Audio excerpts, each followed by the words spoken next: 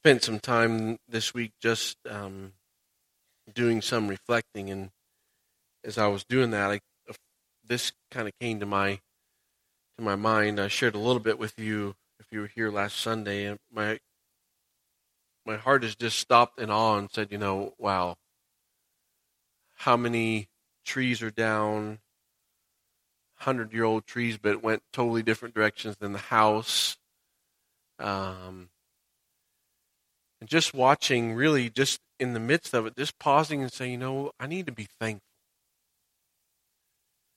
And in saying that, sometimes thankfulness takes some effort. Because there's been times, in these last 2 weeks that you had to make the difficult decision. Do I go sit in an hour and a half long line to get fuel so my refrigerator stays cool? Do I drive to Okeechobee? What do we do? How are we going to survive?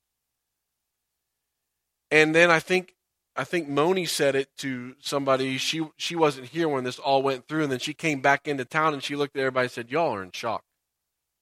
You don't know what just hit you, and you're all running on adrenaline, and then you're going to go ka-choosh, and once you get the air conditioning back, everybody's just going to go boom." And so as we share this morning, I was just stopping to think, well, maybe there's a time for us to pause in the midst of all this.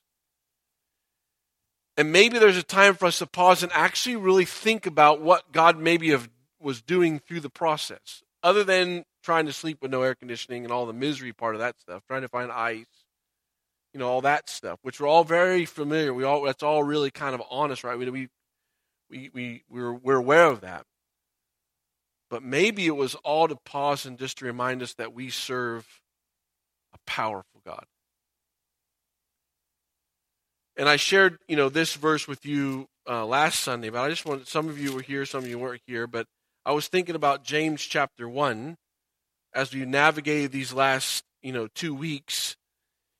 And not that I was not high-fiving anybody, so when you read these passages of Scripture, consider it pure joy, my brothers, when you face trials of many kinds, because you know that the testing of your faith develops what?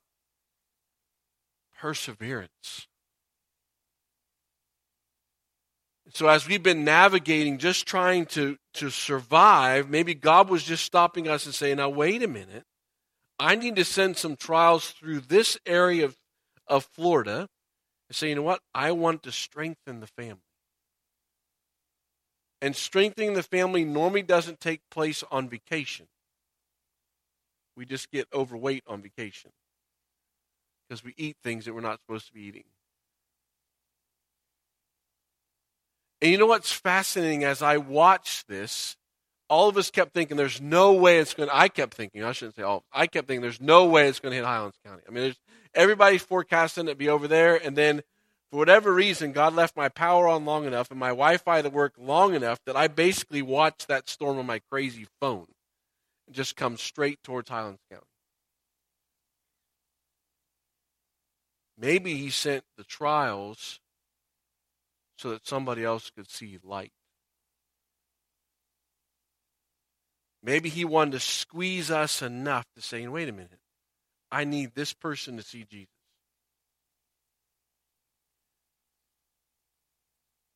Maybe he wanted to remind us, if you're in James, to go to James chapter 4 and look at verse 13.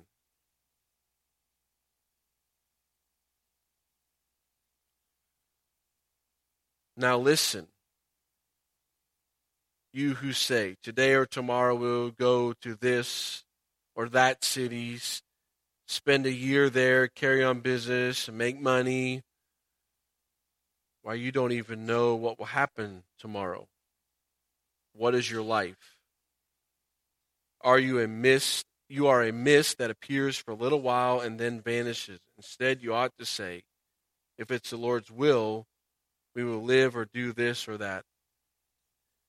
As it is, you boast and brag. All such boasting is evil. Anyone, then, who listens or knows what he ought to do and doesn't do it, sins.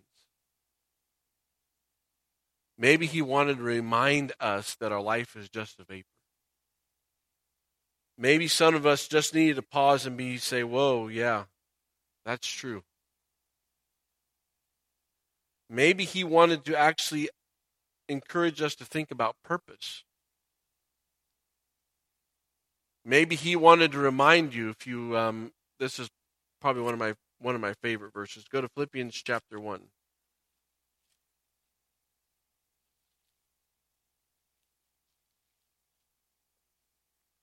Philippians chapter 1 and verse 6.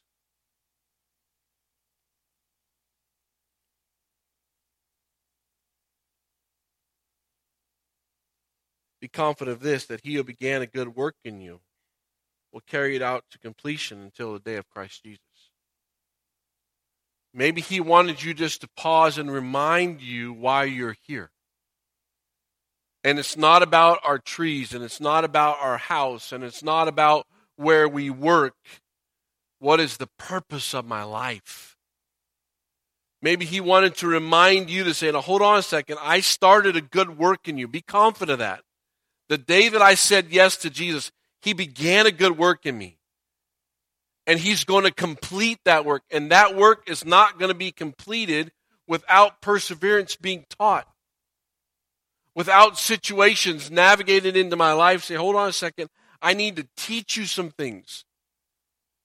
I want to develop some things in your life. And so he brought this maybe just to remind you of purpose. I was reminded of, if you have your Bible, go to Romans chapter 1.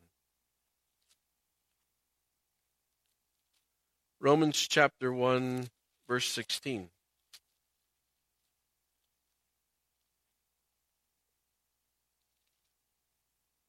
Paul's words. For I'm not ashamed of the gospel, because it's the power of God for salvation to everyone who believes, first the Jew and then the Gentile. Verse 17. For in the gospel a righteousness is from God is revealed, and righteousness that is by what? Faith. From first to last. Just as is written, the righteous will live by faith. The gospel. Paul's life, it was the first importance. It was the gospel. Opportunity for individuals to believe in the death, burial, and resurrection of Jesus. Opportunities for individuals to see something in you and say, why are you different? Well, I'm different because Jesus is the way, truth, and life. Maybe it's just to remind us that, it's Jesus, nothing more, nothing less. When I had opportunity this week, it wasn't actually necessarily this week, it was kind of last week, as I've been thinking about the gospel, I had an opportunity to be involved in a home. And this home, it had downed trees and, stuff like everybody else has. But this home lives next to another home. This other home,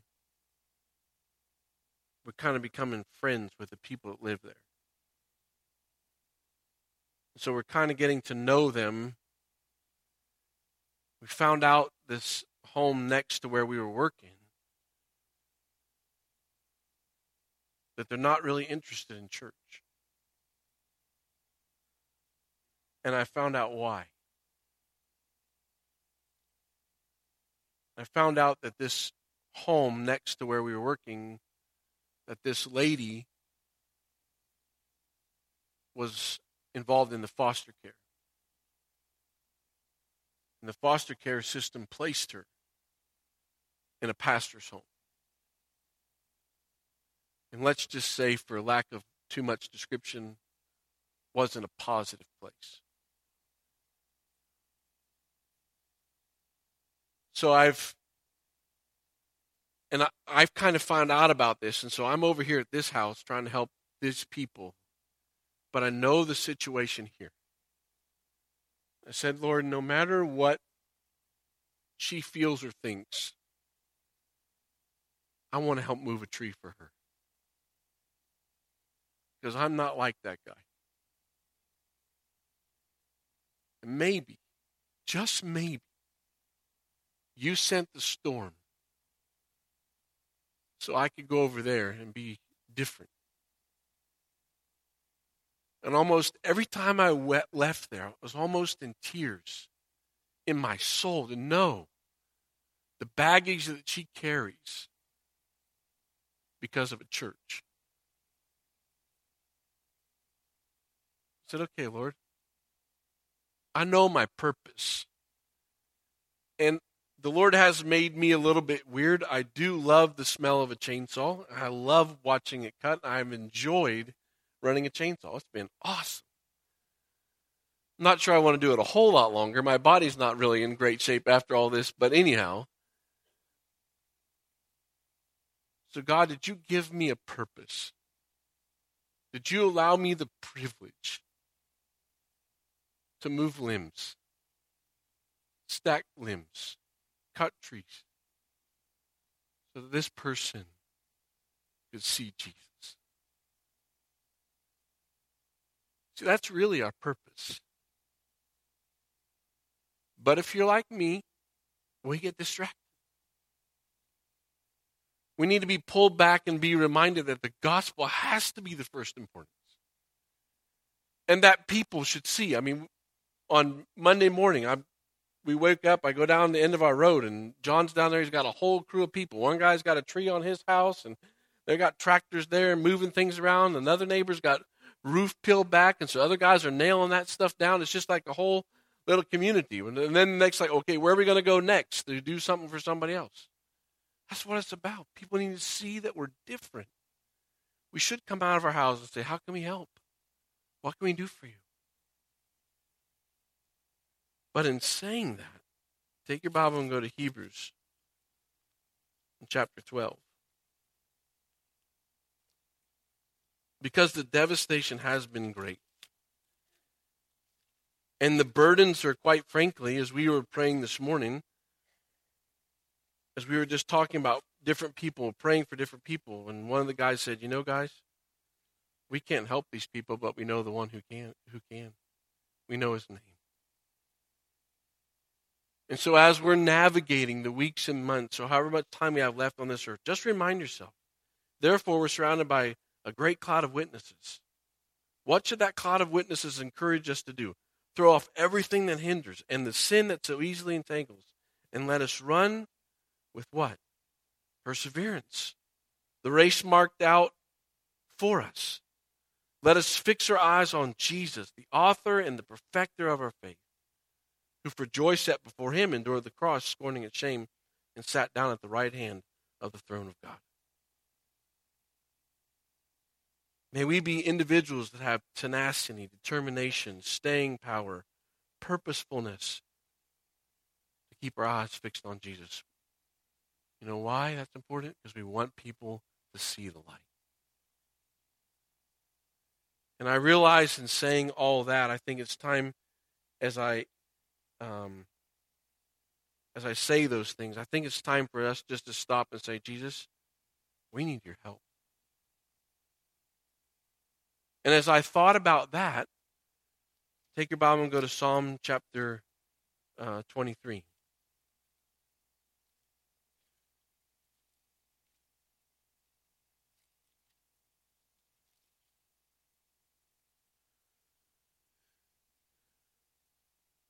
Psalm 23. Jesus, help me. The Lord is my shepherd. David's words. I shall not be in want. He makes me lie down in green pastures.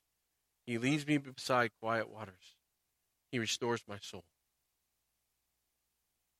You need him to restore your soul this morning? Maybe you just need to pause and say, Jesus, I need some help today. In a lot of different areas, not just our homes, not just our trees, not just in our community. I'm talking about us. He restores my soul. He guides me in paths of righteousness.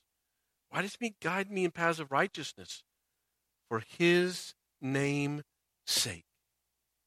Even though I walk through the valley of the shadow of death, I will fear no evil. Why? For you are with me. Your rod and your staff, they comfort me. You prepare a table before me in the presence of my enemies. You anoint my head with oil. My cup overflows. Surely goodness and love will follow me all the days of my life, and I will dwell in the house of the Lord forever. Go to Psalm 121.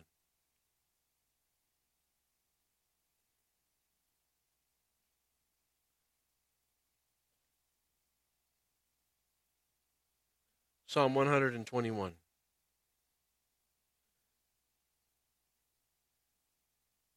I lift up my eyes to the hills. Where does my help come from? Allstate, State Farm, Progressive, FEMA, different churches in Highlands County? No, those are all good things. I lift up my eyes to the hills. Where does my help come from? My help comes from the Lord, the maker of heaven and earth. And so maybe as you navigate, maybe you just need to stop and say, Jesus, I need your help. I know it doesn't come natural, because you all are incredibly talented people. And we live in a society where, yeah, you can handle it. No, we can't handle it. You need help. And so you can look from a lot of different sources as you navigate on this earth. But my prayer for you, as you navigate storms, you will learn to say, Jesus, help me. Because sometimes it's going to be a hurricane, and then sometimes it's going to be family. Sometimes it's going to be neighbors.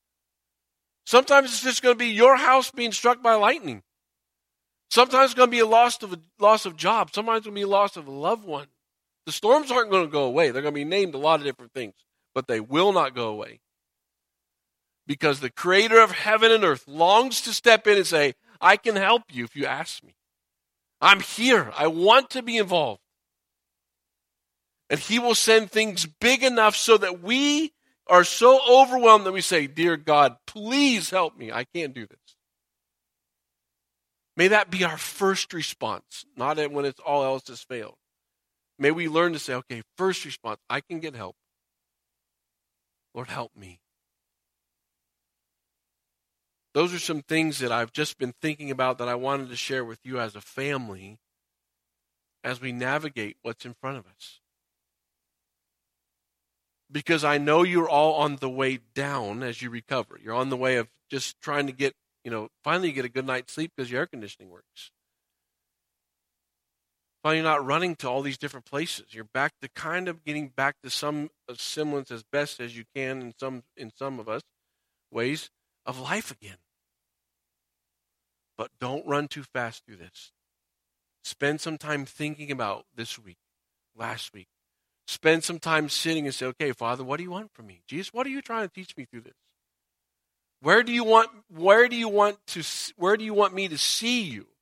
I mean, I love looking at the trees. That's been awesome to see the power of God in the trees. But I love just to think about every pine needle is exactly where he wanted it. It ended up exactly where he wanted it. Everyone. Do you realize that not one tree fell by accident? God is sovereign in the midst of all of this. Now, some people have incredible damage, and some people have no damage. But God is still God no matter what we have. If you have your Bible, I also want you to turn with me to Matthew chapter 5 and verse 43. And I really want to share with you as we pause and just remember the wow factor of all that we've been through. I still want you to actually stop and think about that our lifestyle does matter. And I think these kind of go together as I'm still working my way through the book of Matthew. I wanted you just to look at Matthew chapter 5 with me this morning. So if you have your Bible, go to Matthew chapter 5. And I want to pick it up in verse 43. But as we pick back up to Matthew chapter 5 and verse 43, don't forget about that he is working or he's teaching his followers what it means to look like to be a disciple. What does a lifestyle of a Jesus follower look like? We get caught up and all here's the Sermon on the Mount, and here's blessed is and all that. No, wait a minute. These are things that he is actually sitting down, and he has disciples around him, and he's saying, this is what I want. This is what the lifestyle needs to look like. Blessed are these things. And so this morning, as you think about that, you need to remind yourself that lifestyle does matter, and you need to remind yourself if you are a disciple, then you need to act like your instructor. If I'm a Jesus follower, then there needs to be some hunger inside of me saying, okay, Jesus, you teach me. What do you want it to look like? What do you have for my life? And so if you pick it up in Matthew chapter 5 and verse 43, he's going to tell you this. He's going to encourage you to love your enemies. Verse 43, you have heard what it was said, love your neighbor and hate your enemies. But I tell you, these are Jesus' words. He's telling these disciples, it's been preserved all these years for you this morning, for you to hear these things. But he tells you, not me, but Jesus tells you this morning, but I tell you, love your enemies and pray for those who persecute you, that you may be sons of your Father in heaven. He causes his sun to rise on the evil and the good, and sends rain on the righteous and the unrighteous. If you love those who love you, what reward will you get? Are not even the tax collectors doing that? And if you greet only your brothers, what are you doing more than others? Do not even pagans do that? Be perfect, therefore, as the Heavenly Father is perfect. Pause, think about it. All the years that you've navigated life, something that's true of all of you, you all have enemies.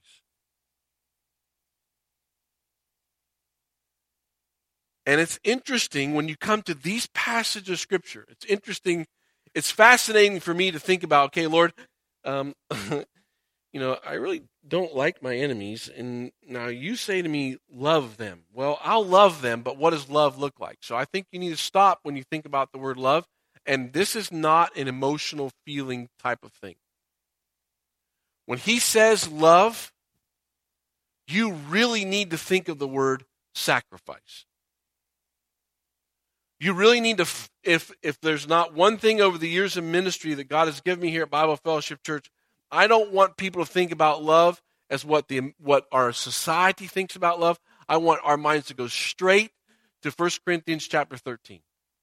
I want our minds to go straight to the cross. I want our minds to go straight to the time when they're weaving the crown of thorns and they push it on his head. That's what I want us to think about.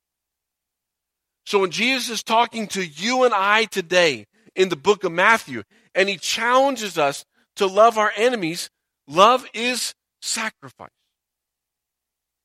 So those people that are your enemies that you don't like, he's going to challenge you to move towards them, no matter what they've said about you. What's even more fascinating is, and I know how hard this is, to move towards those people that said all these things, and then he's going to ask you to take it one step farther. He's going to ask you to pray for them. Really? You want me to pray for somebody that has said this, this, and this, and this? That's what you want me to do? You want me to love somebody sacrificially that has come after me as an individual and challenged me as a person? Yeah, that's what I want you to do. Because if you take your Bible and don't turn there now, but I want you just so you're aware of it. Leviticus chapter 19 and verse 18, it says, "Do not seek revenge or bear a grudge against any one of your people, but love your neighbor as yourself. I am the Lord." Love your enemies.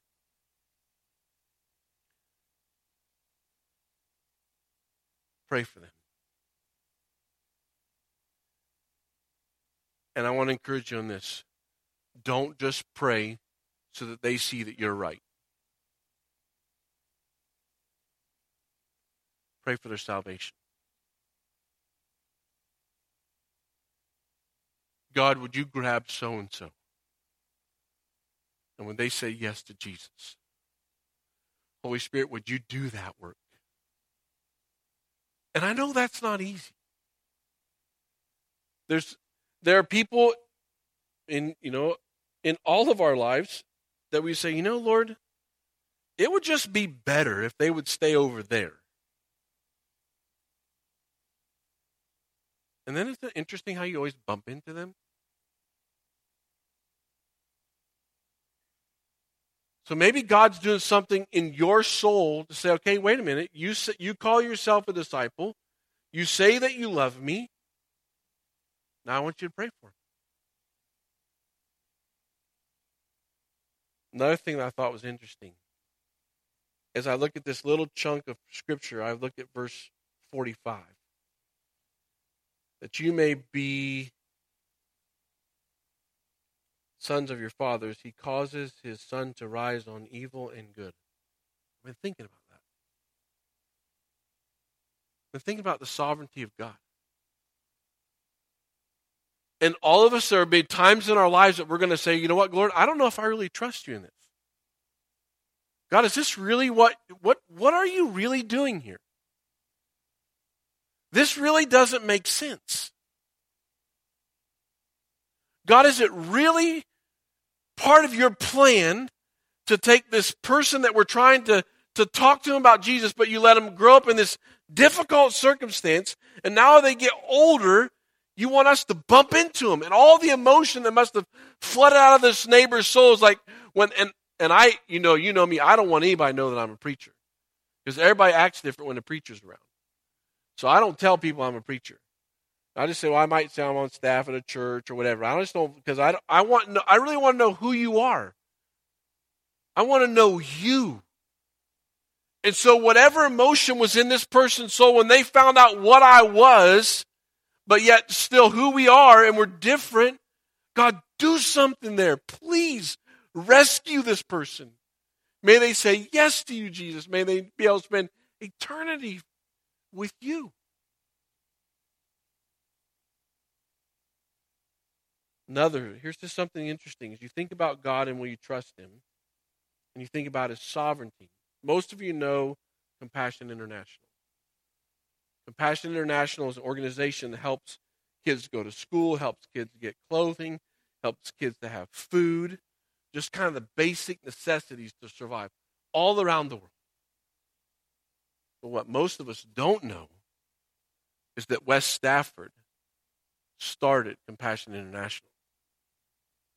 Most of us, if you have some time, you want to read a very interesting read a book that's called Too Small to Ignore.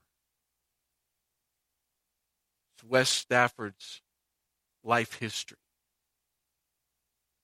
What you don't probably know is that West Stafford was a missionary's kid.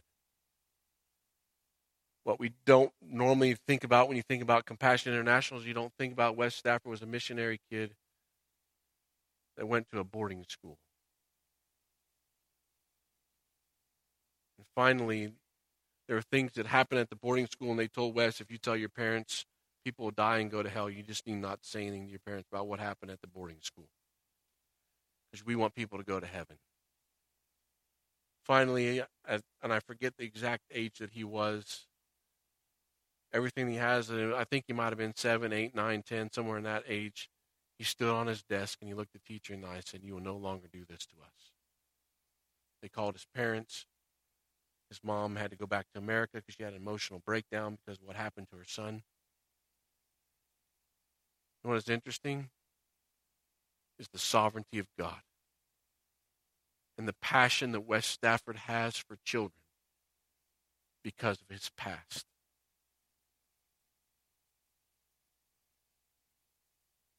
You know what? We all have a past. Maybe part of our past is that so we would have a passion for people. And God wanted us to walk that road. And there are going to have to be times in your life that you're going to have to stop and say, God, I'm just going to trust you. God, this doesn't make sense. God, this hurts. God, this isn't fair. But you're going to have to pause and say, wait a minute, hold on. I will trust you.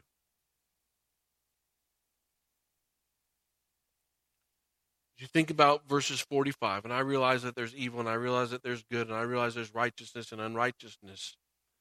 But as I look at this passage of Scripture, I want to pause and tell myself, no, wait a minute. God is in charge. I will trust him. Because what I know is true of Scripture, God works everything for good to those who love him. God has a plan. And these last 2 weeks did not surprise him. He was like, oh man, we made a mistake.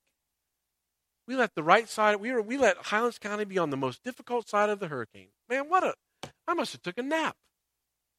No, from eternity past, he knew what was coming our way.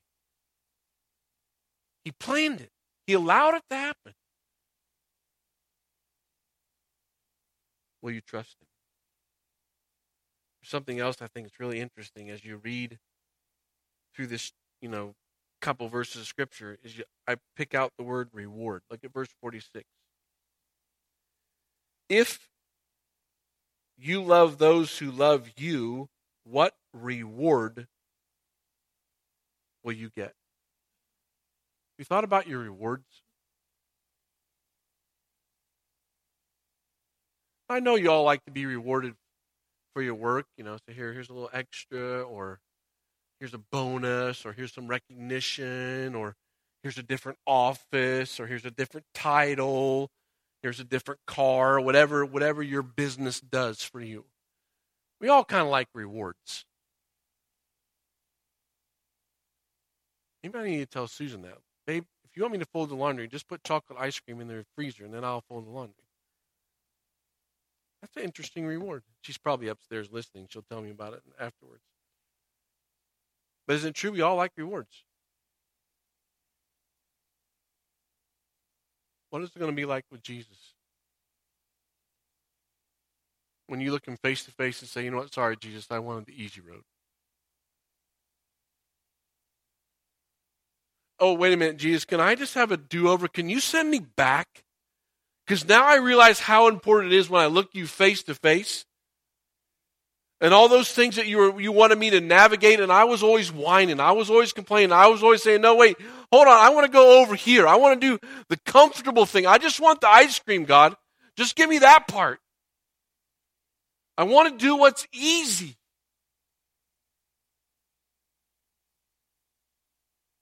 Love your enemies.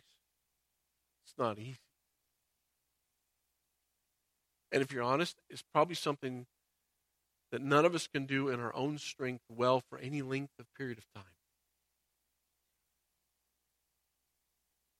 So as you pause in the midst of where you are, and just remind yourself this morning that he's watching. He knows when you're walking down the aisle at Publix and you see that person coming, and you skip 2 aisles over because you don't want to spend a 25-minute conversation with so-and-so. Or when that person that you really don't like, and you just kind of turn yourself around and say, you know what, Lord, they're my enemy. They said this, this, and this. I'm not going there. I'm not going to be cordial. I'm not going to walk by and say, hello, how are you doing? I'm not going to do it. Really what you're saying to Jesus is saying, you know what, Jesus, I really don't want to grow up spiritually. What you're really saying to Jesus is, you know what, thanks for dying on the cross for me, but I kind of like being a spiritually immature brat. So I'll just walk this way instead. Jesus, I know you love me. And when those Roman soldiers whipped you and they had you tied to the post and you had the power to walk away and kill them all. No, that's what, Jesus, I don't want to do that. I just prefer spiritual immaturity.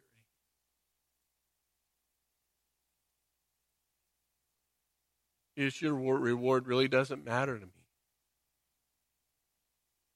It's not really a passion of my soul to look you face to face one day. It's not what I'm really excited about. That's what we're saying. And so when you get, direct words, and I realize he's sitting on the Sermon on the Mount and he's talking to his disciples, but You know, what's so cool is it's in my Bible, it's written in red. His words to me.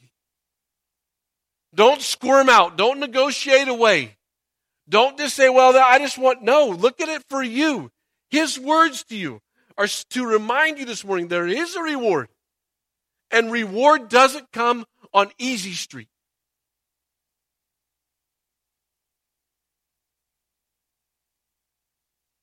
When you start back practice again at Augusta Middle School, you don't let your boys slack, do you? You ask them to do the hard things. You challenge them to run one more step. You challenge them to do their assignment to the best of their abilities. And their goal, which is fun, Chris is involved in Augusta Middle School as the football coach, is for them to learn to see what the joy of a W. We're going to win today. The value to be on a team. The courage and guts that it takes to when the coach says, this is what I want from you. That you humble yourself and say, okay, coach, if that's what you want from me, I'll do that. That's a valuable life lesson. The creator of heaven and earth is talking to you this morning. He's saying to you, love your enemies. He's saying to you that love is sacrifice. He's saying to you to set aside all the nice, feely, wonderful emotions that you really want to live your life in and say, no, I want to ask you to do something that is incredibly difficult. You pray for them. He's challenging you this morning to trust him. He is in charge. He's reminding you this morning that there is a reward. That there will be a time that you look him face to face. So as part of what we want to do this morning as we close, Nancy has something that we want to play for you this morning, and then I'll end in prayer. It's a song that just reminds us that he knows my name.